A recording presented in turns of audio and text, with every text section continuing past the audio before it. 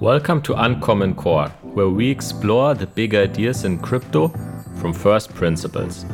This show is hosted by Su Zhu, the CEO and Chief Investment Officer of Three Arrows Capital, and me, Hasu, a crypto researcher and writer. In this episode, I had the opportunity to sit down with Elie Ben-Sasson of Starkware.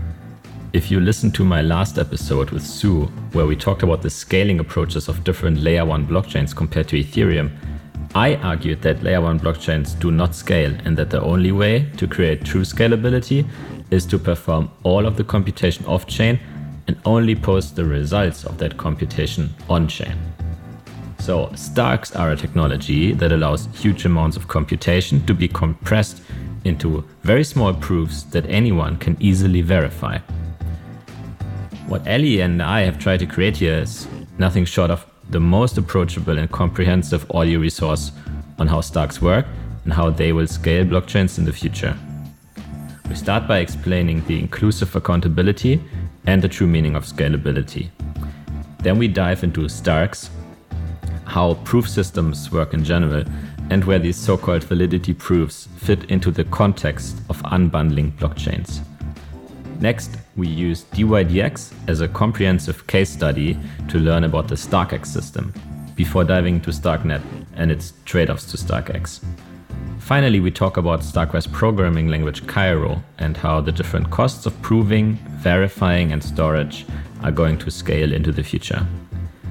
If you're a developer, you should also gain a very good idea of the trade-offs and trust assumptions between building on regular Layer 1 blockchain versus the general purpose Starknet blockchain and an application-specific StarkX blockchain. Enjoy.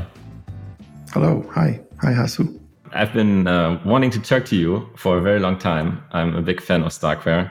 And full disclosure, an investor. I think you're doing one of the most interesting things that happen in the blockchain space today. Can you give us a bit of your background, maybe up until the point where you founded Starkware? Yeah, so I sort of came to blockchains by chance, meaning for a very long time, I was a theoretical computer scientist, which means I was studying and proving theorems about computation in a very abstract way, with no applications in sight. So very fundamental questions about the mathematics of computation, things like P, NP, co-NP, creatures like that. And one particular question I was interested in starting around 2000 when I was doing my postdoc at Harvard and MIT was the question of how to get certain proofs called probabilistically checkable proofs to be shorter and more efficient. And after some work, we had a few breakthroughs there with several collaborators, most notably Madhu Sudan, who's now one of the scientific advisors of Starkware and a professor at Harvard. And slowly, these breakthroughs started to get implemented, first by students, and then I received a grant and we started implementing them more seriously for general purpose computation. And fast forward something like 12 years to 2013, I was giving a sequence of lectures at academic institutions about this theory to practice of those proof systems. And I was looking for examples, like why would one use them? And at that point, I started to look seriously at Bitcoin for the first time after hearing about it previously. And I incorporated one such example in my talks. And I also asked to present at the Bitcoin San Jose conference in May 2013. And this was a turning point moment for me because it was a very electrifying conference. And in hindsight, that was the place where I swallowed the red pill and realized in hindsight that blockchains are a very good fit for proof systems. Proof systems are good for privacy and scalability. The first application we did was Zcash, first as academic work and then as a system that's out there. I was one of the founding scientists along with my collaborators. And I was still interested in better technology that's older but also more complicated to achieve, which we ended up calling Starks. And when that was mature enough to commercialize, I basically left my academic position. I was a professor at Technion at the time, and with my three co-founders, Alessandro Chiesa, Michael Reabsev, and Uri Kolodny, we founded Starkware. One concept that always shows up in sort of Starkware's material, and that seems to play a larger and larger role in the blockchain space, is the concept of computational integrity. And as I understand it, this is sort of the main application of Starks. Can you explain what computational integrity is and how Starks have to improve it? Yes. So integrity was beautifully defined by C.S. Lewis, the author behind, Narnia and that whole story. And he defined it thus: integrity means doing the right thing, even when no one is watching. So computational integrity, by analogy, means performing the right computation, say with our data, even if we're not watching. And especially when no one is watching, and it's even more so when there are incentives to misreport or sort of change the computation. So let me give an example. Most of our finances today are basically just bits sitting on a computer in a bank in financial institutions. Now, we would very much like to know that those bits are handled in the right way, in a reliable way, with integrity. So if you formalize computational integrity, it means something like this. Suppose we agreed on what the right computer program should be, right? We wrote it down. We all looked at it. We agreed this is the program you want. For instance, if it's a blockchain, please do not move my funds unless the signature matches my public signature, and then do whatever I instruct, things like that. So there's a program that checks a signature and then does what it is instructed. Good. So what we would like is to live in a world where if someone is in charge of processing transactions and running computation, she is doing so exactly as the program specifies and not deviating from what the program we agreed to specifies. Now, this is sort of a value or an ideal or a principle we would like to have with our funds in the bank, with transactions we do on the blockchain, and with any sort of computation. If there's a database containing forensic information or health information, again, we would like the same principle to apply. So we would like to live in a world where we have computational integrity, just like we'd like to live in a society that has integrity. And what Starks do, they are one of several different methods that give you integrity, that assure you that computations that you didn't see were done with integrity. So computational integrity is a value or a principle, and Starks are one very good way to enforce that desired principle. For me, there are sort of two takeaways almost. First, this computational integrity is actually everywhere, right? Yes. I think you gave a great example in one of your first blog posts with Starkware, where you gave the example of how do you know that your bank actually performs its own sort of ledger updates with computational integrity. And once you know about this problem, you start to realize that they spend immense amounts of resources on sort of signaling that they are a trustworthy institution. Yes. And that sort of they employ like external accountants and so on. Just so a lot of resources go into proving this, because otherwise society wouldn't work, and a lot of things actually depend on computational integrity. Precisely. So what you're referring to, I like to call delegated accountability, which means if you look at the banking world, the state usually will write laws and appoint all kind of accountants and regulators and lawyers to enforce and check on behalf of the public the integrity of these very important institutions. Yeah, exactly.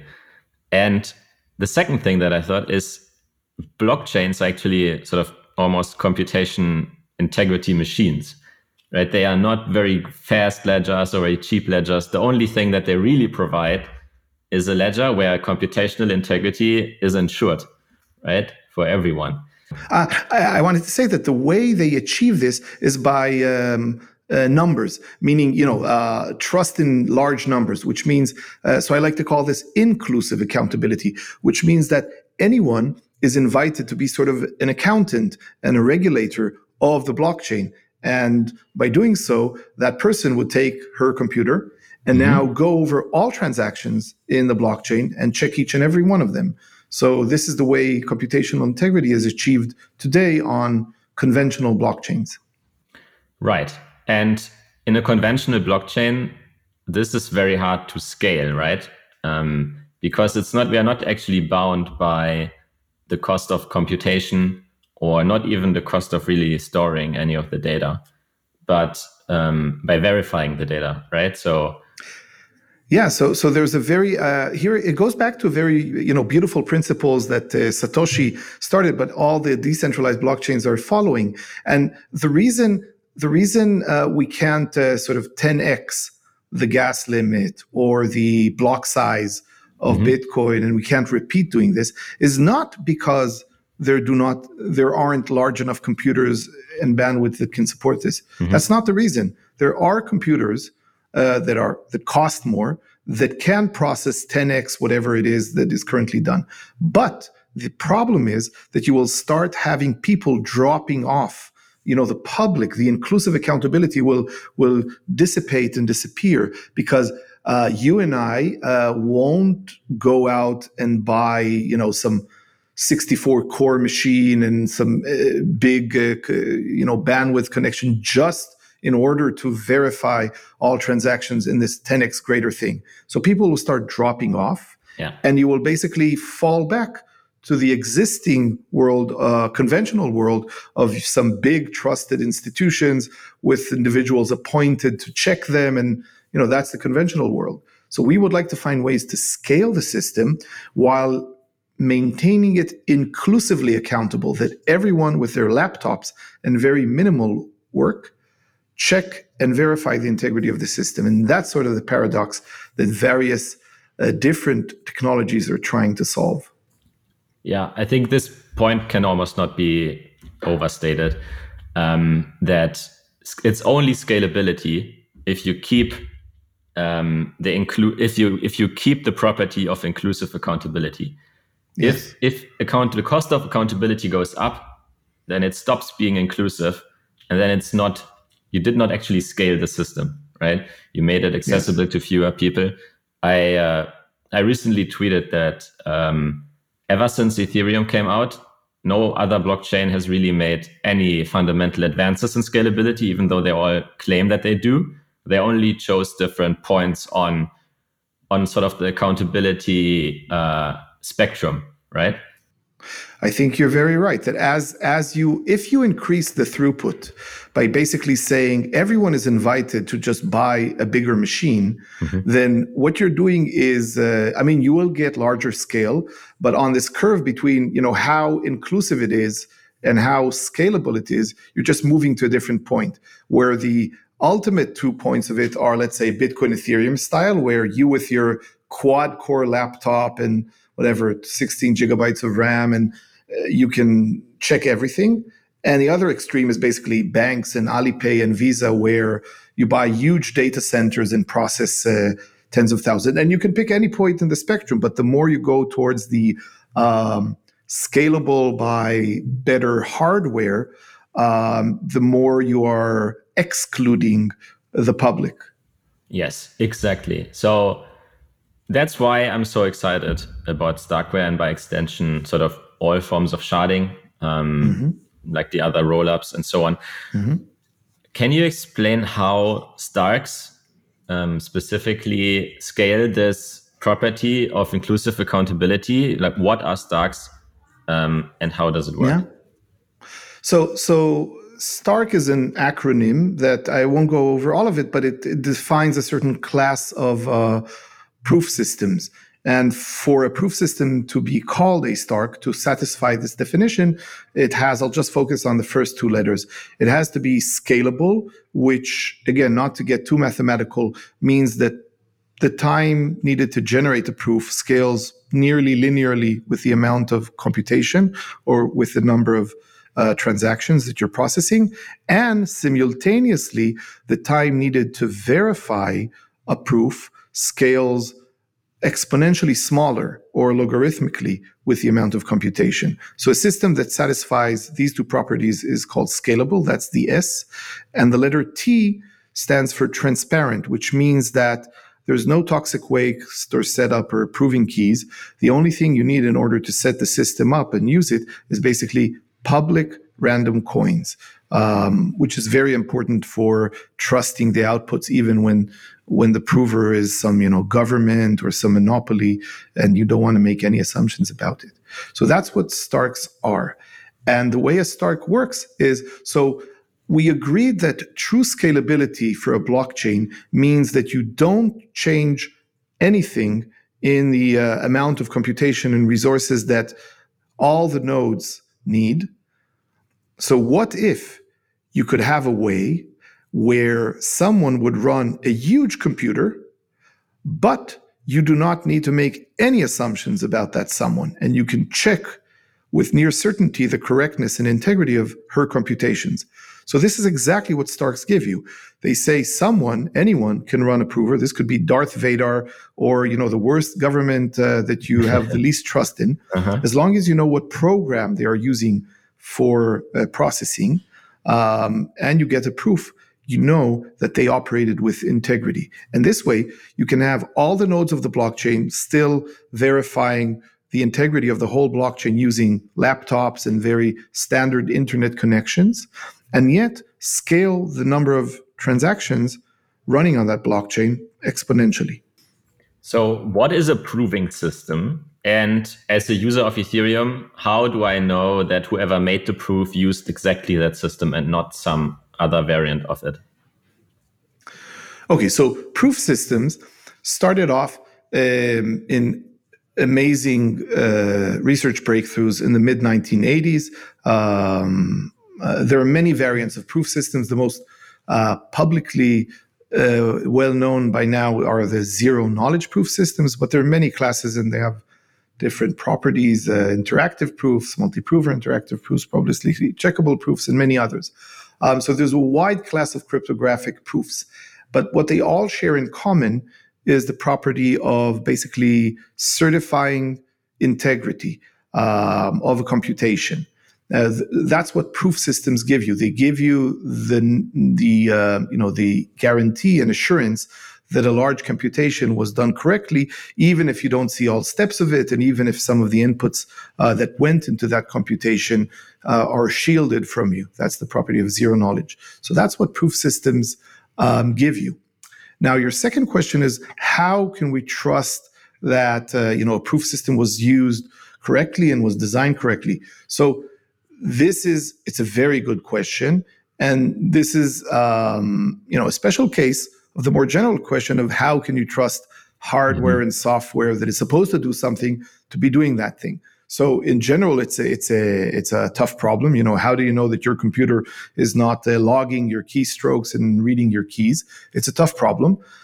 In the case of proof systems, what is really, really nice is that you only have to trust the verifier part. So if you audited, checked, understand, and believe that the verifier is correct and the hardware running it is correct, the math of proof systems tells you that you don't need to make any assumptions about the proving side. It can be running on faulty hardware. It can be running any software it wants, with bugs or without bugs. The verifier is the only thing you need to check and trust. And the verifier in our systems is run on L1 Ethereum. Its code is open source. It's audited and being audited, and hopefully there are no bugs. So I don't need to trust that the solver is running. So software that is exactly what it says. I just have to trust the verifier, and the verifier runs in an environment that has very high computational integrity, which is Ethereum, for example, but it could in theory be any other layer one blockchain. And then I can just, like any other smart contract, if I trust Ethereum and then I trust that the smart contract code is correct and does what I think it does, then I can also trust the entire proof system. Precisely. I see. So how does it work? And maybe not to go too in depth, but just to give sort of myself and our listeners a high level idea. How do you generate this property that you have a proof system, you input a huge amount of computational data or data that you want to perform some amount of computation on, and then you generate this very small proof that is very computationally cheap to verify that the computation was done correctly?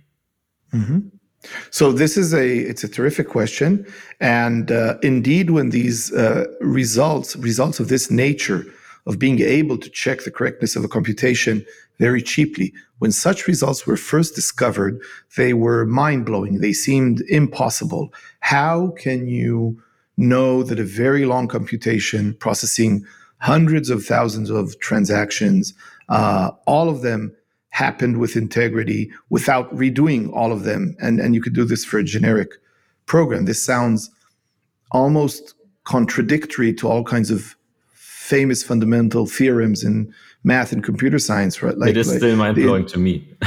Yes, exactly. Like the undecidability of the halting problem basically says that you cannot say anything about, let's say, the running time or the output of a computer program unless you run it from start to end. You can't even save one step on that. That's, those are notions of Kolmogorov complexity and undecidability. And so they're like these very famous theorems from 100 years ago that say that you can't understand and trust any computation without rerunning it. And here, all of a sudden, starting in the mid-'80s, along come these, amazing, brilliant researchers, Lassi, Babai, Leonid Levin, Shafi Goldwasser, Silvio Micali, a bunch of others, and come along with these amazing results that say that you can do an exponentially smaller amount of work and still know with near certainty that things are fine. So how can this magic be? Okay, so first of all, it turns out that there's a huge difference between knowing things with 100% guarantee and knowing it with 100% minus 2 to the minus 128, which minus some negligible error. So that's one thing that really helps you. The second thing is that these systems are somehow interactive. There's a back and forth going on between prover and verifier. So that's how this magic came about. But with your permission, I'd like to sort of explain a little bit how they might work. So what is our problem here? You want to come to some facility, and inspect it. And this is a huge facility. And you want to know that everything there is just perfect. Okay. The analog for us is, there's a batch of 1 million transactions, 1 million payments. And you need to know that all of these 1 million transactions were done correctly. So the first attempt, but what you could easily do, but will take you a lot of time, is check all of them one by one. Yeah, this we don't works want very that. well, but is not scalable.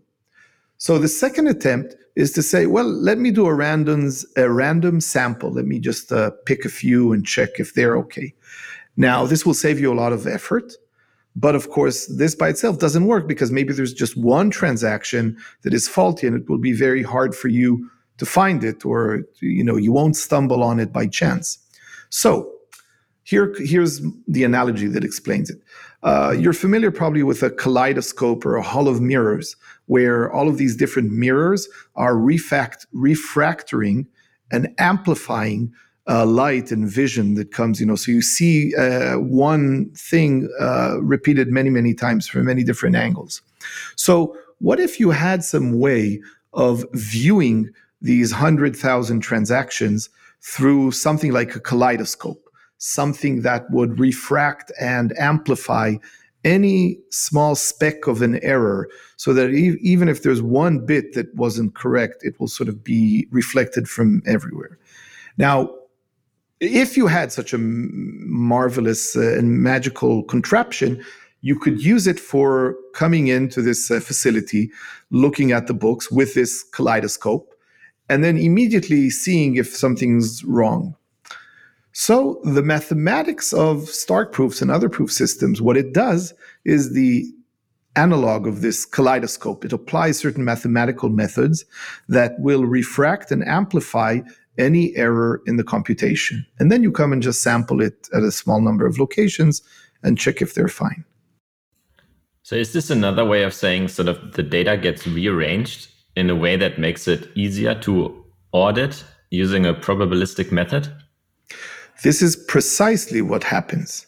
And the way the data is rearranged is using something called error correcting codes with very special properties that, so basically you ask the prover to rearrange the data and encode it using an error correcting code, and then also to re-encode the computation using these error correcting codes, and then you come and inspect it.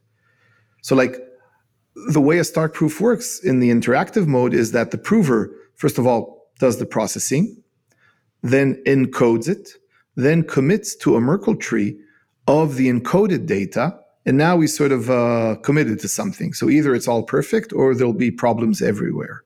And then after these commitments are on chain, the verifier comes and samples a very small number of locations, and the prover opens them up and shows what's written there.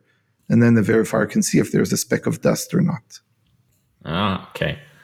So the second thing you said is there's a big difference between proving something with 100% certainty and 99.99999% certainty. So, and you gain like an irrationally large benefit from that almost. Yes. So in turn, does this mean that the Stark proving system sometimes produces false positives? So basically saying that a computation was correct even though it wasn't? Okay, so all proof systems and all cryptography has a probability of failing, okay? And this is true of Starks, it's true of digital signatures, it's true of encryption. Because basically, of collision, right? Hash collisions. Collisions, yes. They all have a probability of error. For instance, to give an analogy, in an encryption scheme, let's suppose that the key is 128 bits long, right? So someone can toss, coins, 128 of them, and there is a chance that the coins tossed will give you the encryption key. In that case, your system has been broken, your key has been compromised. The same thing, of course, with Bitcoin and so on. So the reason we say that encryption schemes are probably okay is because we think that it's very, very unlikely for this to occur for someone by chance to get it. And our proof systems are exactly like that. So there is a probability of error. Basically, there is a probability that the verifier will ask to inspect locations that all of them look okay, even though the batch is not okay. But the probability of this occurring is, again, something like 2 to the minus 128. And we view that as, if you're worried about such errors, then you don't want to use blockchains at all because they have such error probabilities. And probably not even use computers. Yeah, you don't want to use you can't use any cryptography because all of cryptography has such probabilities of errors, right? Your keys could be compromised with such probabilities, and then you don't want to use cryptography at all. Makes sense. So we just zoomed way in how Starks work and proving systems work. So now I would like to zoom out a bit. How would you say that so we also call them validity proofs, right? Because we prove the validity of some computation. How would you say these validity proofs fit into blockchains in general? So because right now we can look at something like Ethereum, and that's how most people would still look at it, as like actually doing a lot of things that it doesn't necessarily need to do. And lately we are seeing a trend of unbundling these different jobs almost of a blockchain. So How would you say that validity proofs fit into that, and how will that sort of make the Ethereum unbundle? So if we look at the cost structure of transactions on Ethereum, there are three things you pay for. You pay for long-term storage, you pay for transitional witnesses and call data. So this is something that can be consumed on the fly, but you don't need to keep it. For instance, signatures. And the third thing you pay for is compute. So where validity proofs really help with is in exponentially reducing the cost of compute. So you can think of them nearly entirely removing compute. Another thing they do away with is the witness data. Most of the witness data is not needed. So for instance, signatures, you don't need them anymore because they are basically just witnesses are used to support a computation. There's a bunch of choices that need to be made, and the witnesses tell you which choices they are. But if you have a proof system, you don't need the witnesses and you don't need the computation. What you are left with is the storage. And with respect to storage, you can also save a lot. There's a lot that you can do by paying more with computation to save on storage in several different ways. For instance, you can use storage more efficiently by applying compression algorithms. So compression algorithms, lossless ones, will reduce the amount of accesses to storage by doing more computation when you access that storage. So that's another trade-off. So even though validity proofs don't directly reduce storage, they can be used very efficiently to also reduce it in practice. Mm-hmm. Another framing that I have seen is that Ethereum has different, or like the traditional blockchain consists of different layers, the consensus layer, the execution layer, and then the data storage layer. And we can use validity proofs to unbundle these layers. So that, for example, transactions get executed off-chain by a proving system or by any party that can then use a proving system to precisely prove that the computation was indeed done correctly. And so where does sort of the data storage element fit into this? Why does the data need to be stored? Okay, the data needs to be stored because it's basically some variant of it's liveness, or it also has to do with the double spend problem, right? With like consensus, because suppose there are two different ways for the system to evolve, and both of them are legitimate. So Alice can pay Bob and she can pay Charlie. Each one of them is legitimate. So we need to know what state the system is in. Did she pay Bob or did she pay Charlie? And for that, you need some storage, right? You need something that reflects the state of the system. Users need to know what is the status of their accounts. If they're not tracking the blockchain all the time, they need someone to hold this data for them. So storage is still needed. As you said, I really like the way you described it, that the execution layer can be very much compressed using validity proofs. And under the execution layer, you can also put transmission of witness data. That's also part of it and can be removed.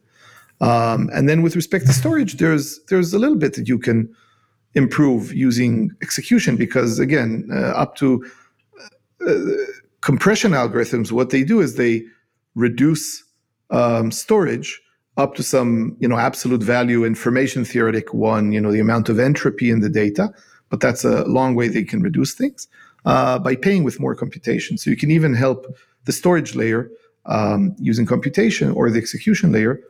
But at the end of the day, you need the state. Think of a banking system. We need to know what we have in our accounts. We need someone to know what the status is. That's the whole goal, right? Yes. We are doing this in order to have a shared state of accounts and update that in a way that is sort of has computational integrity. Got it. Okay. Mm-hmm. So your first product as Starkware is called StarkX. And this is effectively an off-chain system where people send their transactions to, and then it gets executed, and then a proof gets posted to the main Ethereum chain. StarkX is so fascinating to me because I use DYDX, and it feels just like, so DYDX is one of your 4 customers in StarkX. And so I'm using it, and it feels just like using a centralized exchange. But I know that it's non-custodial. So I can always withdraw my funds, and it can only sort of change my account balance in ways that are sort of valid, right? That sort of adhere With to integrity. to their smart contract logic. So I would like to talk about DYDX as a case study. So one number that I have seen is that if you did the same, if you did a transaction on DYDX, if you did it all on layer 1, then it would consume in the range of like a couple 100,000 gas. Because it's a very complex system. It has a lot of markets. It has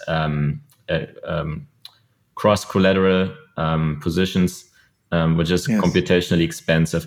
However, if you execute it off-chain via StarkEx and then post it on-chain, and then you look at sort of the amortized cost of each of these individual transactions, you end up with something like 300 to 400 gas. This number is completely mind-blowing to me. So please, can you explain sort of how do we get from, let's say, 300,000 gas to 300 gas? What happens in the meantime? Where do these savings come from? So that's a really terrific question.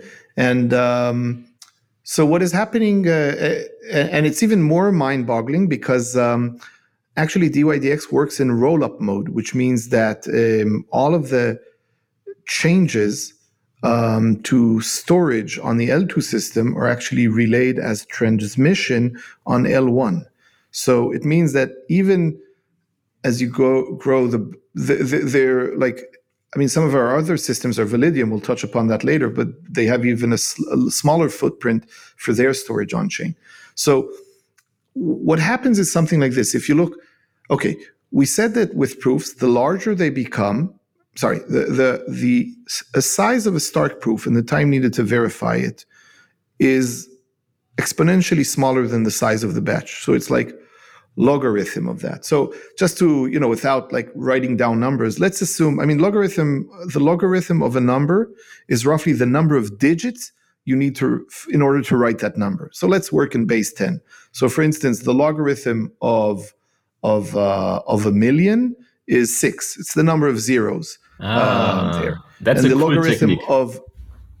The logarithm of a billion is 9, right? Because it has 9 zeros. And a trillion, right? 1,000 billion, the logarithm of that is 12.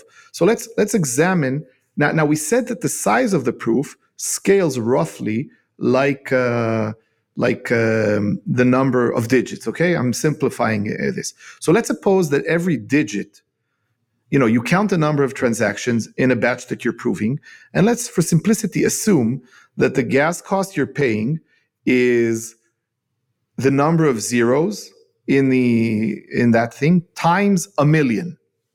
So for instance, if you took 1,000,000 transactions, you have 6 zeros, and it means that your cost is going to be 6 times 1,000,000, because we said each zero costs you 1,000,000 gas. So you have 1,000,000 transactions and you're paying a cost of 6 million gas.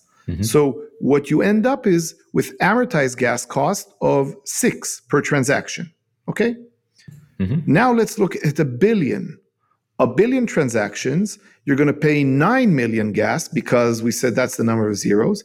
But now the amortized gas cost has gone down, because you take 9 million and divided by 1 billion.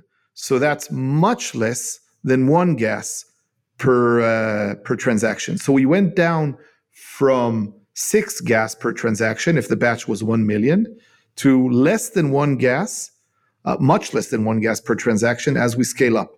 So this is the way, this is why, as you scale up with a system like Stark, the amortized gas cost goes down as the batch size grows. Okay. Yes. Now, another interesting thing is that, there's this on-chain data in a rollup that you need to put. So you would expect each time you touch a certain position, you're going to have to write something on L1 that says what happened. But here another effect happens, which is, suppose a certain account was involved in many, many trades among those 1 billion trades. So the proof only needs to talk about the diff at the end. So here again, you amortize storage accesses across many transactions. So you're, again, saving on storage data by using more computation, which is this effect that we discussed earlier on. If you have computational integrity, if you can compress the execution layer, you can also save in a very substantial way on the storage layer. I see. So maybe to illustrate this even further. So I'm a user. I send a transaction to DYDX.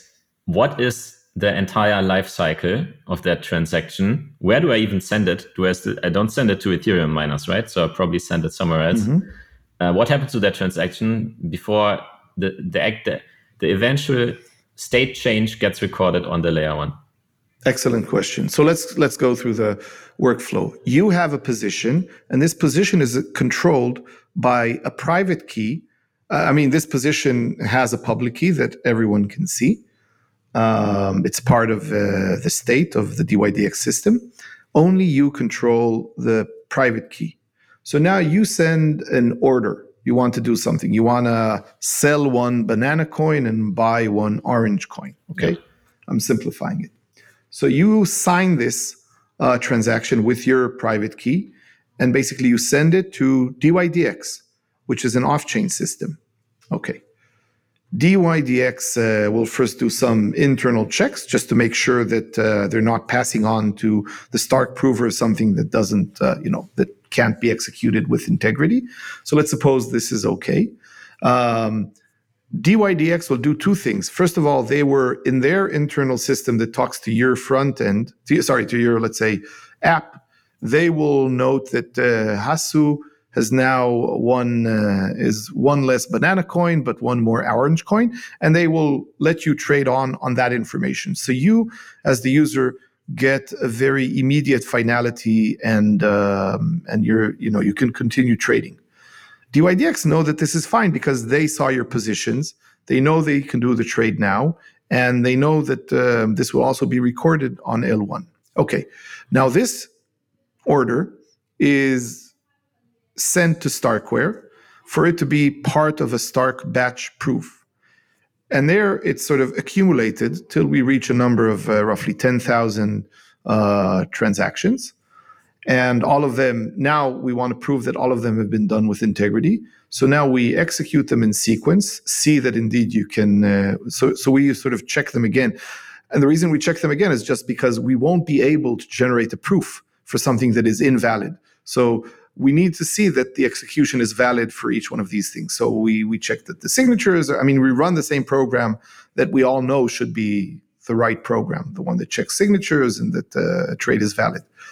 And after we saw that all of these things can update the state of the system correctly, we generate a proof for this update to the state of the system.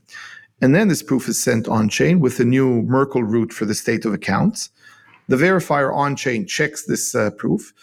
If it passes, it basically replaces the state of the DYDX system, the Merkle root of it, with the new state. And this is repeated time and again. Fascinating. Okay, I think I have a much better sense now of how it works. So I have a few questions about this. So you said DYDX, they do their own internal checks. They check the transaction. But at this point, the state change is not yet recorded on layer 1. But they already give you, as a user, they already treat it like it's final, right? So yes. Would you say this is sort of, can they never go wrong with this? Like, is this some sort of optimistic finality, or is this sort of... I would say that what is happening is that they are assuming risk for a temporary period of time. So, for instance, if they were, let's suppose that you don't have any banana coin to sell, but for some reason they said, yeah, this is fine. So suppose you have 0 banana coins in your account, and you still gave an order, I want to sell 1 banana coin and buy an orange coin. And they said, for some reason, there was some bug on their side or something, and they said, yeah, sure, let's let that happen. So let's see what happens in this case. You now, from your side, you think that the trade occurred. I don't know exactly what happens because you supposedly had 0 banana coins. Maybe now you have -1. I don't know. But what's going to happen is that they send this on to Starkware. Starkware's prover is going to try and prove this. And there's going to be something that says, no, this can't be done, right? We cannot have, negative balance for banana coin. And basically, we cannot prove this thing. So there's going to be some issue now on the DYDX, right? Even if we wanted Starkware, right, we cannot, a prover cannot prove something that falsifies integrity, that doesn't have integrity. And if the system says that you cannot sell something into negative territory, I don't know, by the way, about the DYDX system, maybe you can actually be there in the red. But assuming that this is not allowed by the program, even if we wanted, we won't be able to generate a proof. So now there's going to be some process by which, in this case, DYDX are going to have to do something about it. Maybe talk to you, maybe cover it from their own banana coin fund or something like that. But at the end, for the proof to reach L1 and be verified, we're going to need to have things that are basically legitimate transactions that compute with integrity. So that's why I say that DYDX will be assuming the risk. If anything goes wrong along the process, then for the temporary period till it's finalized on L1 and accepted, that's the risk that DYDX are assuming. That actually ties into my next question. So how long usually until 10K transactions have been collected in a batch and a new update is made on the layer 1? So there are 2 latencies here. One is how long does it take for 10,000 transactions to accumulate? And then how long, once a train has sort of been closed and a batch has been closed, how long does it take for for the proof to be generated and then accepted on L1? So roughly, at current rates, it's roughly the order of 1 hour for a batch to close. Of course, this varies along with time. And by close, you mean for it to accumulate or for it to be proven? Yes, for 10,000. So the current, the average TPS we have right now for DYDX is anywhere between, let's say, 3 and 10. So let's suppose it's 5, okay? So 5 TPS to reach 10,000, actually in a batch size is 13,000. So 13,000, that's in an hour, there are 3,600 seconds. So 3,600 times 5 is roughly, that's 18,000, right? So 13,000 takes, let's say, 40 minutes or so. So if it's at 5 TPS, right, every 40 minutes or so, you'll have a batch accumulated that can be sent. And then it takes several hours on our provers for such a proof to be generated. So all in all, it takes the order of several hours since the trade was done and until you have finality on L1. Got it. Okay. And then we said you generate the proof, you send it to the chain, it gets mined. And this sort of is very interesting to me because in an optimistic rollup system, you need another third party. Again, basically the delegated accountability, right? You have these verifiers that reperform all of the computation and check if there has been any fraud, and they are economically incentivized to do so. But this is not the case in the validity proof, right? It is the Ethereum blockchain itself that checks if the computation is valid. Yeah, so in a fraud-proof system, in the optimistic rollups, there are two big there are several big differences. One is that you either, you're a user. So in order to trust the system, you either need to run a node of the fraud-proof system, which, again, if you want to increase the scale, means you need to buy a bigger and bigger computer. In the validity proof world, you don't need to do that because you don't need to trust the party generating the proofs. In the optimistic rollup world, you either need to get yourself such a big computer, or else you will be trusting someone else who will, you're trusting that someone else is watching the system on your behalf. And indeed, in the optimistic rollup world, only when there is a suspected fraud does the system start to generate proofs by some binary search mechanism. So they take, as the name suggests, a more optimistic view towards the behavior of actors. With validity proofs, you're taking a more stringent view, and you're putting higher demands on the party processing the computations and saying, look, we're not going to risk it that maybe the watchtowers are down or you colluded with you or anything, and we're not going to be asking users to run these big computers. Every time you touch the system and you say that you updated it with integrity, so please prove it. And on the one hand, this puts more demand on this big computer that is the prover. On the other hand, everyone can now sleep very peacefully at night because every change comes with a proof. Okay, so thank you for the explanation. So are there any trade-offs with using StarkX compared to layer 1 Ethereum? Yes, there are several trade-offs. Let's look at a transaction like a payment on layer 1 Ethereum versus StarkX. So on layer 1 Ethereum, you have immediate blockchain finality, and you have the security of L1 immediately, but you pay higher cost. And frankly, if you took all citizens of the, let's say, European Union, and each one of them wanted to do a single transfer once a week. So there's no way that Ethereum could process all of this, period. So it just doesn't scale.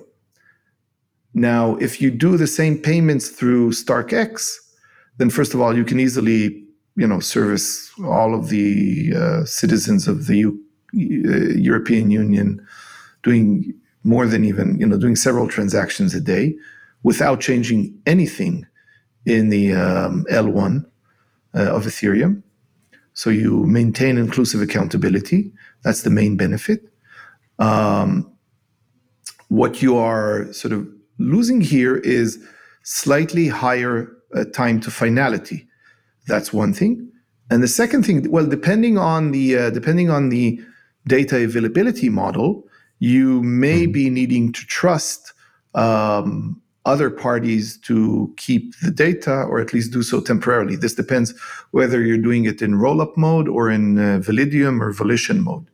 But that's another potential trade-off. Where is the data maintained? So you have longer time to finality, not instant, but let's say minutes to hours, and you have much, much lower cost and much higher scale. That's the trade-off. Got it. What would happen if Starkware stopped processing any proofs for DYDX? So I'm trying to sort of explain where does the non-custodial aspect of it come from? Right. So all of our StarkX systems, these standalone layer 2s, all of them have built into them escape hatch mechanisms. So we can talk about DYDX. There's a mechanism in which a user can say to L1, hey, I want to retrieve all my funds, please. And in this case, the L1 waits for this to happen by the L2. But if it doesn't happen within a certain time frame, basically the system freezes, in which, and in this case, the only thing the system allows is basically everyone to retrieve their funds from L1 by saying, here's a path to my vault in a Merkle tree. And remember that in DYDX, it's in roll-up mode. So basically L1 has all the information you need in order to construct where your account is and what is the path to the Merkle root. And then you can basically instruct L1 to say, here's an authentication path to my node. Please give me all my funds. And the L1 contract will do precisely that.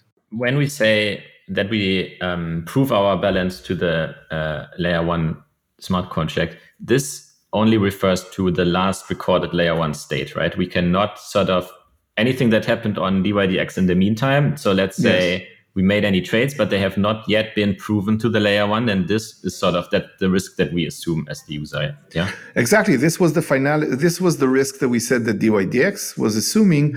Exactly. Suppose It allowed you to do some trade, and now this proof never arises because Starkware blew up and DYDX blew up, and there is no this proof. The proof of this very last batch never appears, and now there's an escape hatch. So this very last epoch, this very last batch never appears, and then I guess you as a user will have to somehow sort it out with DYDX or something, because you got an assurance on your app or something through the L2 that this should have been recorded, but it never arrived on L1, and now people are retrieving their funds. Well, I just, as a user, as I understand it, I just need to trust either DYDX or Starkware, right? Because if Starkware is honest, but DYDX is faulty, then Starkware could still process the final batch, right? To make the proof and send it to layer 1. Well, assuming DYDX sends it over, depending what kind of fault DYDX has. So suppose DYDX just tells you that it's okay, but it doesn't tell Starkware, right? If Starkware got that information, then yes, this batch will be on chain, and then your state will be updated. Yeah. Whereas if DYDX is honest and Starkware is faulty and doesn't make another batch, then DYDX can just internalize the risk from their treasury, right? And find another prover to replace Starkware. Yes. Okay, that makes sense. Okay, so that's that to me. I can only say that is an acceptable risk for all of the cost saving that I get. So we have talked about StarkX. StarkX is basically what, in the context of multi-chain, blockchains and so on, we would call an application-specific blockchain, right? It's one blockchain basically. It's not even really a blockchain, but it's basically one system per application. But now you are launching a second product called StarkNet, right? So the known problem with application chains, there are many advantages, but the known problem is sort of lack of composability within the same shared state. So what is the difference between StarkNet and StarkX? It's like the difference between a company running a big computer and the cloud. So StarkX is like a big computer that allows specific businesses, ones who have talked to us and asked for this, to benefit from higher scale. So think of that as like the big computer that lets you scale in a non-custodial way with computational integrity on the blockchain. So it's like the analog would be, it's as if DYDX went and bought a massively big computer that allows it to process things very, very well. But it's their computer, right? You can't use it. And same thing with Diversify and Mutable. Each one of those has their own sort of computer. And then StarkNet is a little bit like the cloud or the internet, or a blockchain.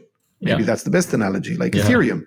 So if you're a developer and you have a brilliant, smart contract that you would like people to use, well, you can just go write it up, deploy it on StarkNet, and people can send transactions to it, exactly like Ethereum. So that's the difference between StarkX and StarkNet. So on StarkX, it's basically a permissioned blockchain in the sense that only one party can deploy their smart contract code. Others can still read it and audit it, that it does what it says it does. StarkNet is more like Ethereum itself, where anybody can build their own applications. Right. But it has more scale. That's the big difference. It has more scale than Ethereum. It takes the execution layer and it has the ability to compress it from the point of view of layer 1 Ethereum. So you get much higher scale. Right. So it retains this major benefit of StarkX, but it makes it available on a shared composable execution layer, pretty much. Yes. Okay. Will anything change with regards to the provers? So right now in StarkX, Starkware operates the prover for everyone. Are there any plans of changing that in the future? Definitely a very exciting stage of StarkNet, and one that is on our plans, the major next stage, I mean, there'll be a whole bunch of small updates, but the big next change, which we call Universe, will be decentralizing the sequencer and the prover, so that it's not Starkware running those. It's actually, anyone may run them. If I'm thinking about launching an application today, so I imagine I'm a developer. Mm-hmm. Is it now strictly better to build on StarkNet? And does this make sort of StarkX obsolete, or what are the trade-offs between the two? That's a really good question. In the long run, what will the difference be? So definitely, if you're a developer, okay, StarkX right now is catered towards very, very specific, highly ubiquitous cases, but still very restrictive. So it is very good for massive payments, massive trading, massive NFT minting and trading. But for instance, if you want to build a gaming application on using Stark technology, StarkX doesn't deliver that. So if you want general purpose new applications, or you want to have something that is generative art, something that involves some CryptoKitties style thing, then definitely you can't do that on StarkX. The more interesting question in the long run is, suppose you want basically the functionality of StarkX today. You could write it on StarkNet, or you could talk to Starkware and get a StarkX instance. And the question is, what will be the steady state, let's say, in 2 years? We don't quite know. Our thought process on this is constantly evolving. And we actually, inside our team, we have, some folks have came up with some very interesting, brilliant ideas on how they might live together in the future in ways that both StarkX lives and StarkNet lives, and both of them thrive and benefit from one another. But taking a very high level view, the big benefit of StarkX is that because it focuses on very special use cases, it's very likely that some customers will want that and get the much higher scale and higher control. For instance, if you're a Visa and you want to use StarkPay, which is part of StarkX, you want payment processing, maybe you will want to use a StarkX system and not write it as smart contracts over StarkNet. So we don't know yet what will be the end game with StarkX versus StarkNet. My guess is that they will both have a very long and successful life, even as StarkNet increases in size. That's my intuition as well. I think you can always do better at making one specific application more efficient than having like a shared system, right? That works for many applications. Maybe this is a good time to talk about Cairo. So both of your systems require any application to be written in the Cairo smart contracting language. So it's not possible to take an application that runs on Ethereum today and just deploy it either on StarkX or StarkNet. And as I understand, sort of your business model for StarkX has been almost software as a service where so DYDX did not write their own application in Cairo, but you did that for them, sort of as almost as also like doubling as sort of a proof of concept, right? And but this is different for StarkNet, right? You don't offer this service anymore for anyone who wants to deploy on StarkNet. They have to write their own application. Right. So what happened with Cairo and the way it emerged is also a very interesting story. So initially, like all projects that work with proof systems, Zcash and many others, you start writing by hand various circuits, or in our case, they're called AIRs, algebraic intermediate representations. And this is a little bit scary from the point of view of developing code, because it's the analog of putting down a circuit comprised of NAND gates and wires to do some computation. So beyond a certain scale, it just gets very hard to do right. Yeah. And then folks inside our team came up with a much better idea. So, I mean, the Cairo white paper has 3 co-authors, co-creators of Cairo, Lior Goldberg, Shahar Papinian, Michael Ryabtsev, who's also my co-founder. They said that, why don't we write a sort of small circuit that is the analog of CPU? And let's make it very, very simple. And first, this was done for internal reasons, so that we can just write more elaborate code for more elaborate systems. And for instance, DYDX, probably the logic there, which is very complicated, couldn't have been achieved in the sort of ASIC, NAND wires model. No one would sign off on it as being secure. It was too complex. But once you have a programming language, you can write code and audit it and inspect it. And that's how Cairo came about. And then we wrote all of our StarkX systems in this way. And then what happened was this turned out to be so efficient and usable that we said, wait, why not open this to the whole world to use? And that's how StarkNet came about. So today we have StarkNet, whose operating system is also written in Cairo, and people can use Cairo for writing smart contracts that basically came, that are using a programming language, and they're using a programming language that is very battle tested, with hundreds of billions of dollars of trades and several different systems on them. And that's, I think, very comforting to know. This approach is quite different, right, from the one that sort of other layer twos take.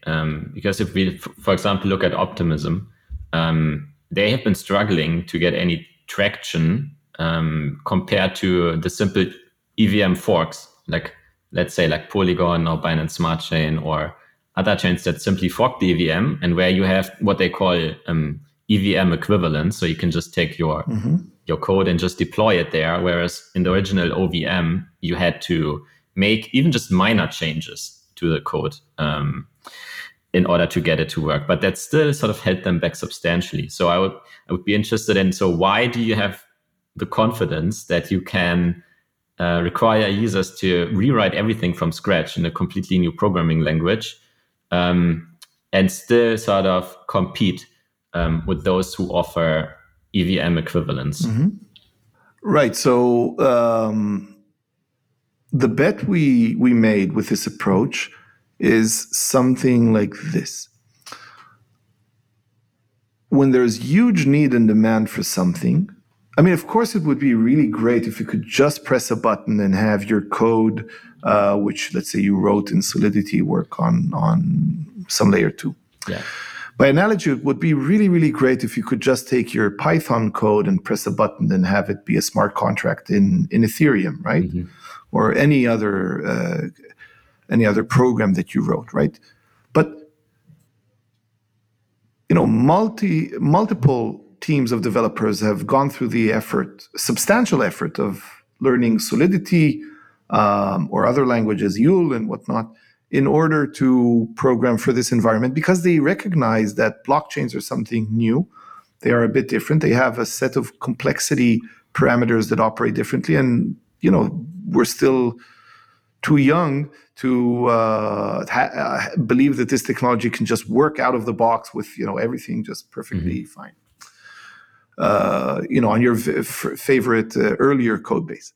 Now, we believe, this is the bet we're taking, that with StarkNet, the same thing is going to happen, where people that need the scale and the compressed execution layer that is offered essentially only by StarkNet, if you really think about it, with the security level of L1 and without any change to the assumptions there, then we think that they will understand that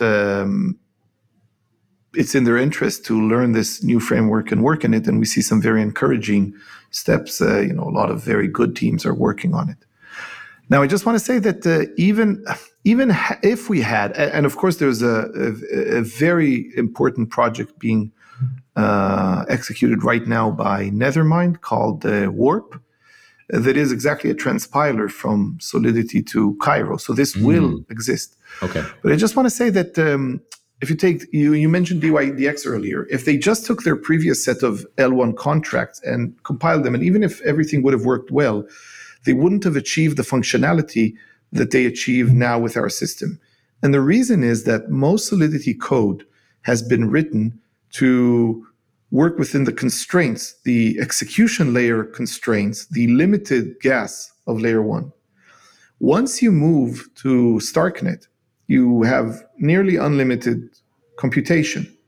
So even if you continue to work in Solidity, you would significantly rewrite your applications to benefit from that larger compute. So if you're going to rewrite your computation and you want to maximize its utility, we see good indication that developers understand that you're going to want to rewrite it in the native language for that environment.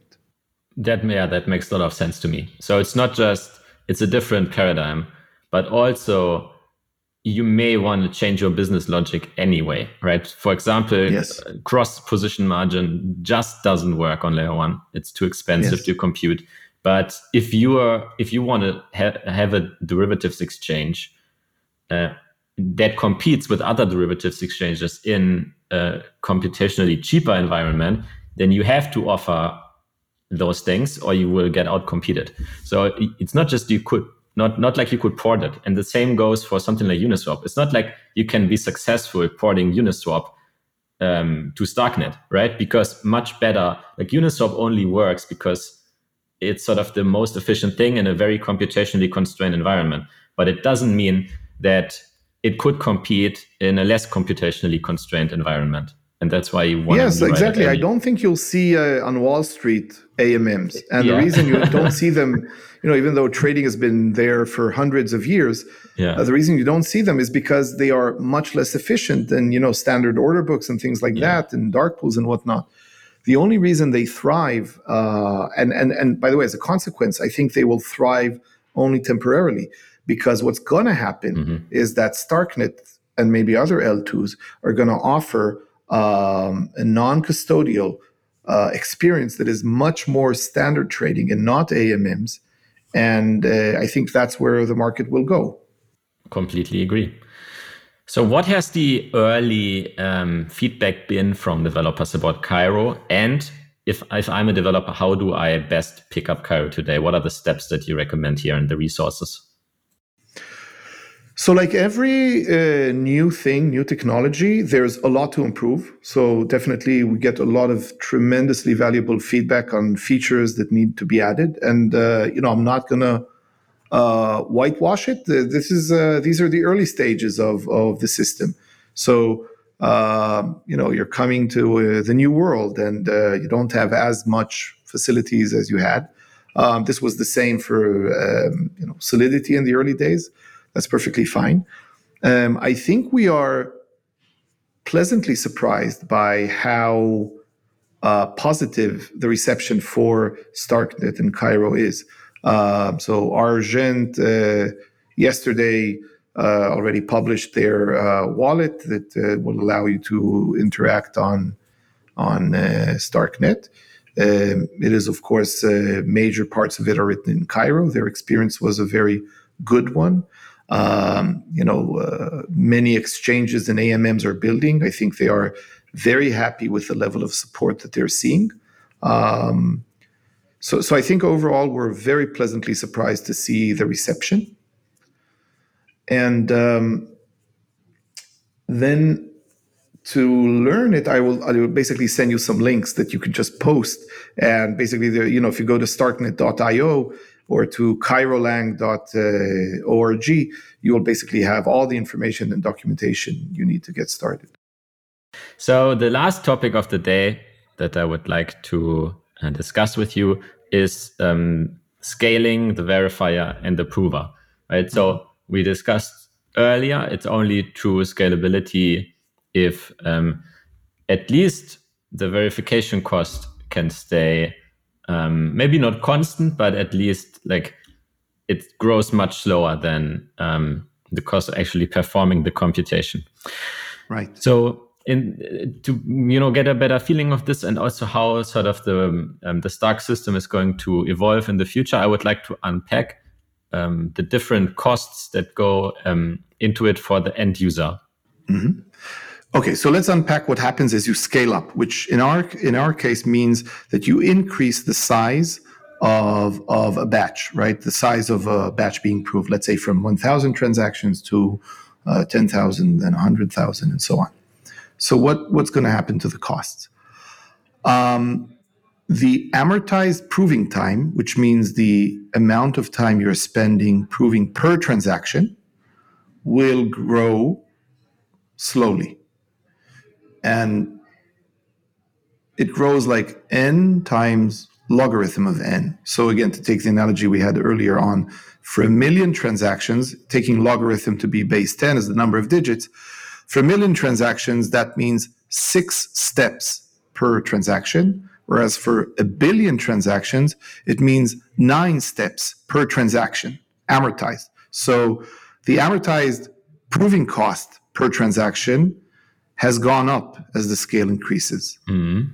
On the other hand, and this we already discussed, the verification time, the amortized verification time, drops dramatically. So it dropped from 6 per transaction in assuming 1 million gas for every digit. So we had amortized gas in verification of 6 gas per transaction if it's a batch of size 1 million. Mm-hmm. And as you go up to 1 billion, that becomes a negligible fraction of a single gas per transaction because it is 9 million divided by 1 billion. So that's roughly like 10 million divided by 1 billion, which is 1 over 100. So you went down from 6 gas per transaction to 1% of a gas, to 1 over 100 gas. So 100 transactions cost you 1 gas.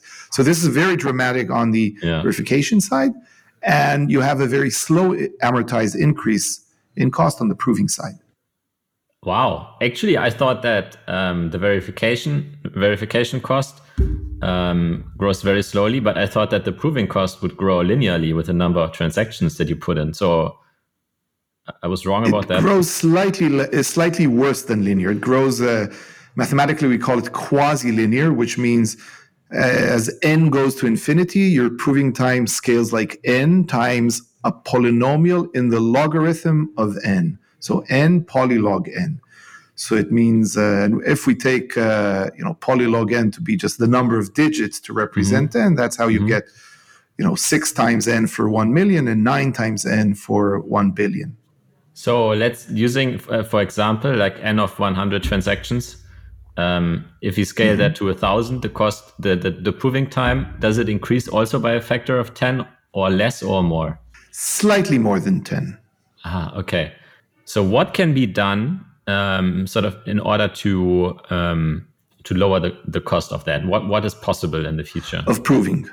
Yes. Yeah, exactly. There are a number of things that can be done. The first thing that is most immediate and likely the first thing that Starkwell will be done, and work on this already has started, is use of recursive proving, which basically allows you to take, let's say, instead of moving from a batch of size 100 to 1,000, you could move from a batch of size 100 to 10 proofs of size 100, but then prove that you verified all 10 of them.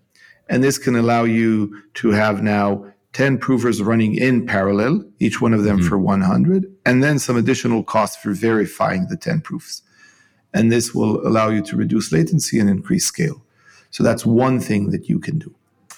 Another thing that you can do is start changing some of the elements inside the proof. For instance, right now for security, we're using as our cryptographic primitives, for instance, the hashes that we use to keep our data, save our data, and commit to it is a Peterson hash, which is very secure. It's provably secure. You can reduce it to the discrete logarithm problem.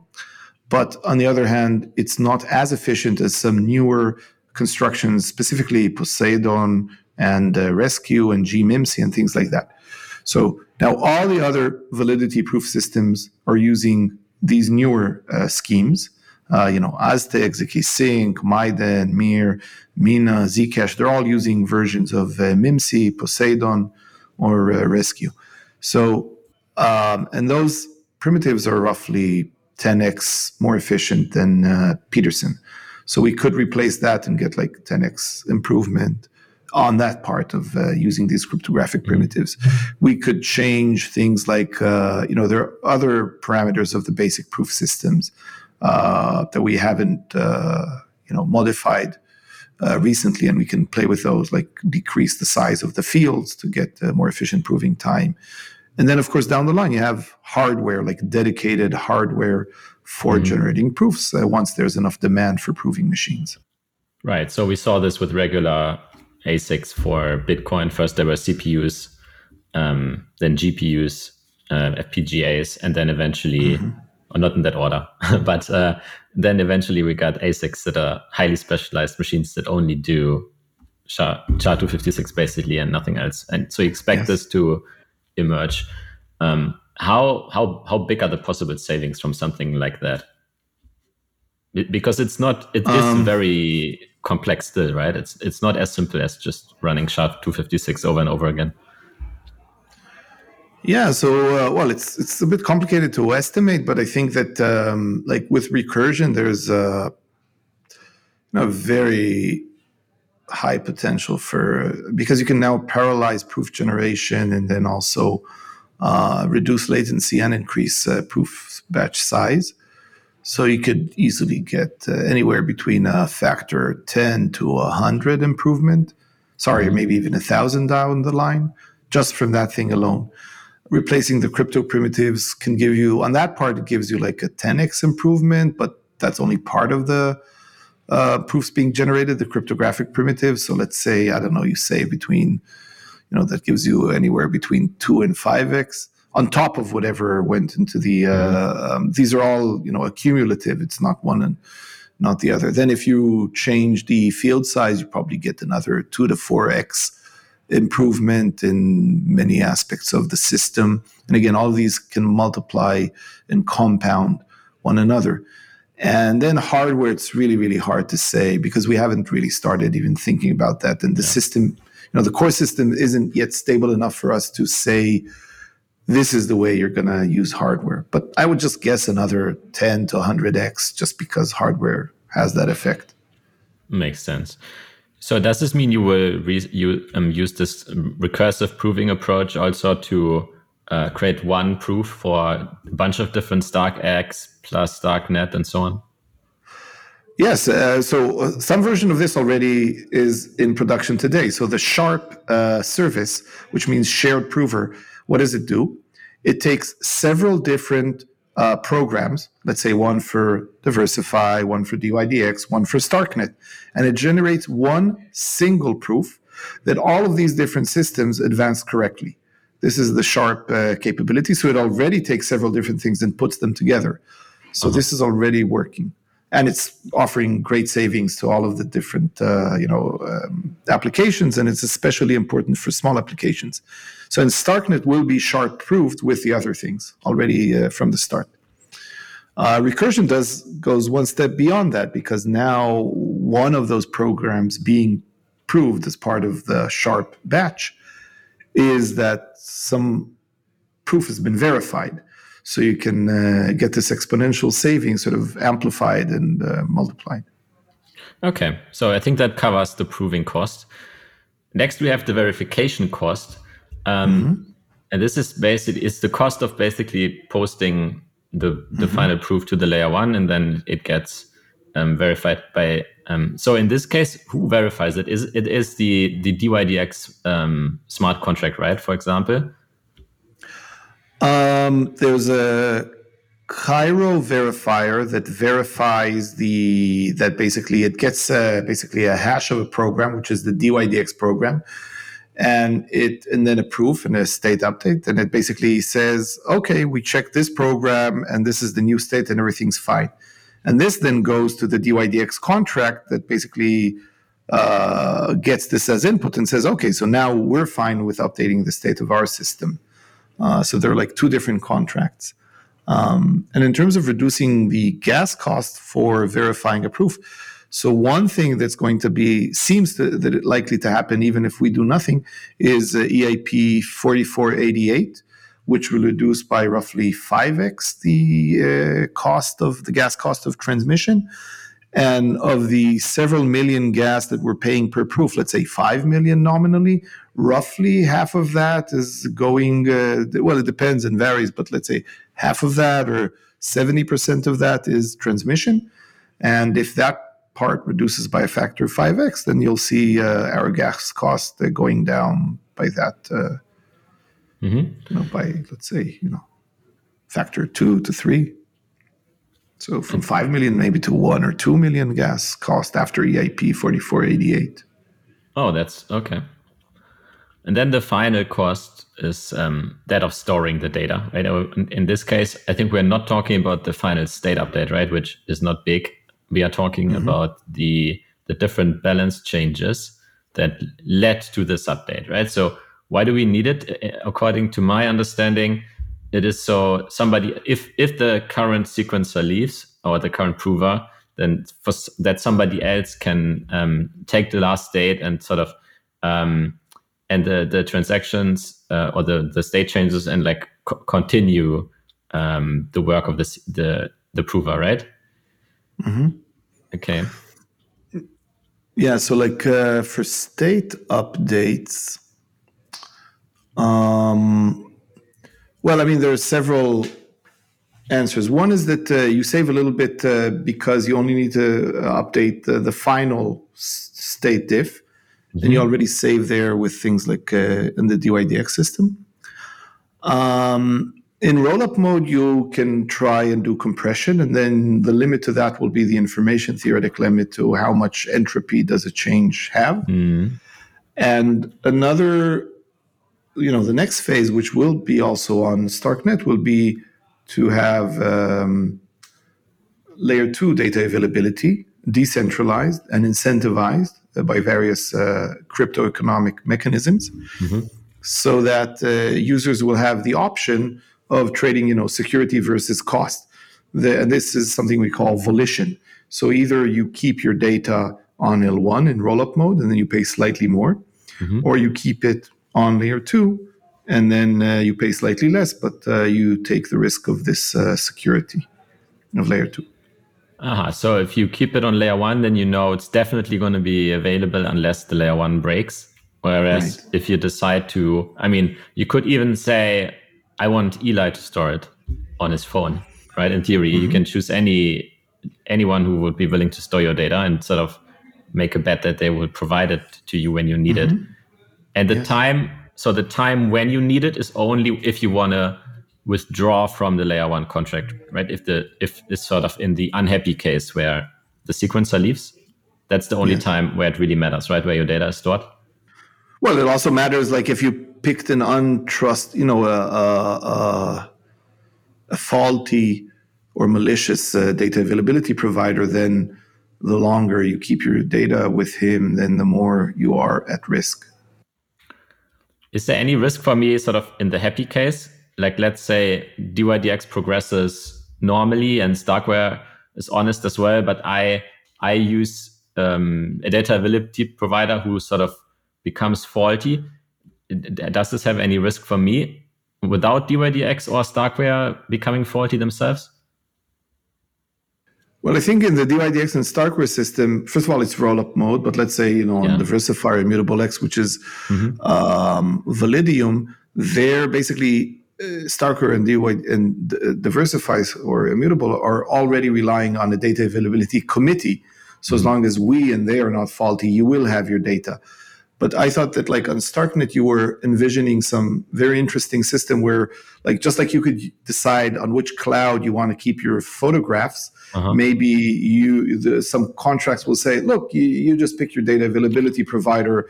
And when you need it on our layer 2, just tell us, what is the path to your state, and we'll take it from there.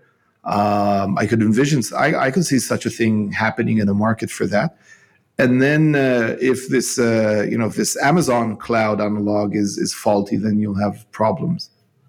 Okay, so it puts me in problems even if I don't want to withdraw from the layer one, because even in normal you operation, need, like, you will need, you as the user, you will need to provide some of these smart contracts with information about the location of, your part of the storage.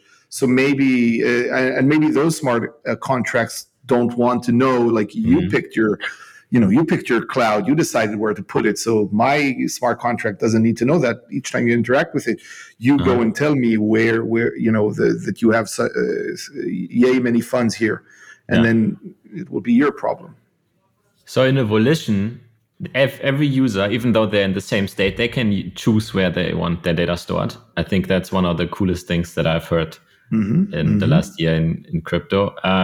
Because then every user only needs to pay for the security that they actually need, right? If they want to make a large transaction, for example, they might want to prefer more security. Right. How does it work if two users are in the same state and one user has a faulty, let's say, data availability committee? So what happens? So the other transactions of the other users who have a good provider, they will continue to get processed, right? What happens to those of a user whose data is no longer available? Well, at the very least, it's that user's data problem. I just want to stress that the layer 2 will likely have its sort of layer 2 Validium, which will probably have higher security and maybe cost a little bit more than the various Validiums that will be offered by various entities, and that's probably going to be safer because we'll crypto incentivize it properly. I hope so. Yeah. So now, like, if you have a smart contract that is willing to allow you to work in full free-ranging volition, which says you say where your data is kept and it's your business to bring the latest state update, then I would imagine that the dApp developers for those smart contracts would probably want to have some separation, where if your data availability provider did something really bad, then it will be sort of in your compartment and won't. So maybe you can't trade anymore till you sort it out, but it won't stall the system. That would be good design. So like maybe all the other participants who have their data can continue using the system, and only those whose data has been compromised by that faulty provider are at risk. Oh, yeah. Okay. That would make sense. Got it. To summarize, we have basically the end cost of using the system depends on the proving cost, the verification cost on the layer 1, and then the cost of storing your data. And there you have many different options for what you want to choose. So we earlier talked about sort of the cost of using DYDX. We said it would be, let's say, 300,000 gas on layer 1 per transaction, but using Starkware or StarkX, it's only in the range of 300 to 400 gas.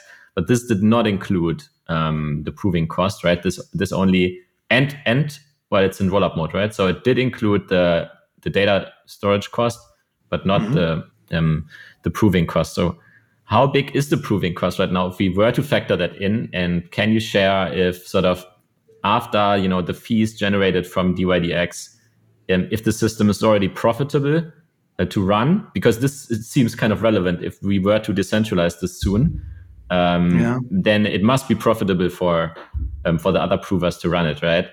So without going too much into particular contemporary business details that are very much going to change by the time we decentralize in open provers and sequencers for everyone, suffice it to say that the Amazon or cloud costs that we're paying for running the proving servers are negligible, much less than 5% of the L1 cost that we are paying, significantly less. So the gas cost that proofs are costing, each time you submit a proof, you pay a certain, let's say if it's 5 million gas, right? So you pay, I don't know how many thousands of dollars that costs you.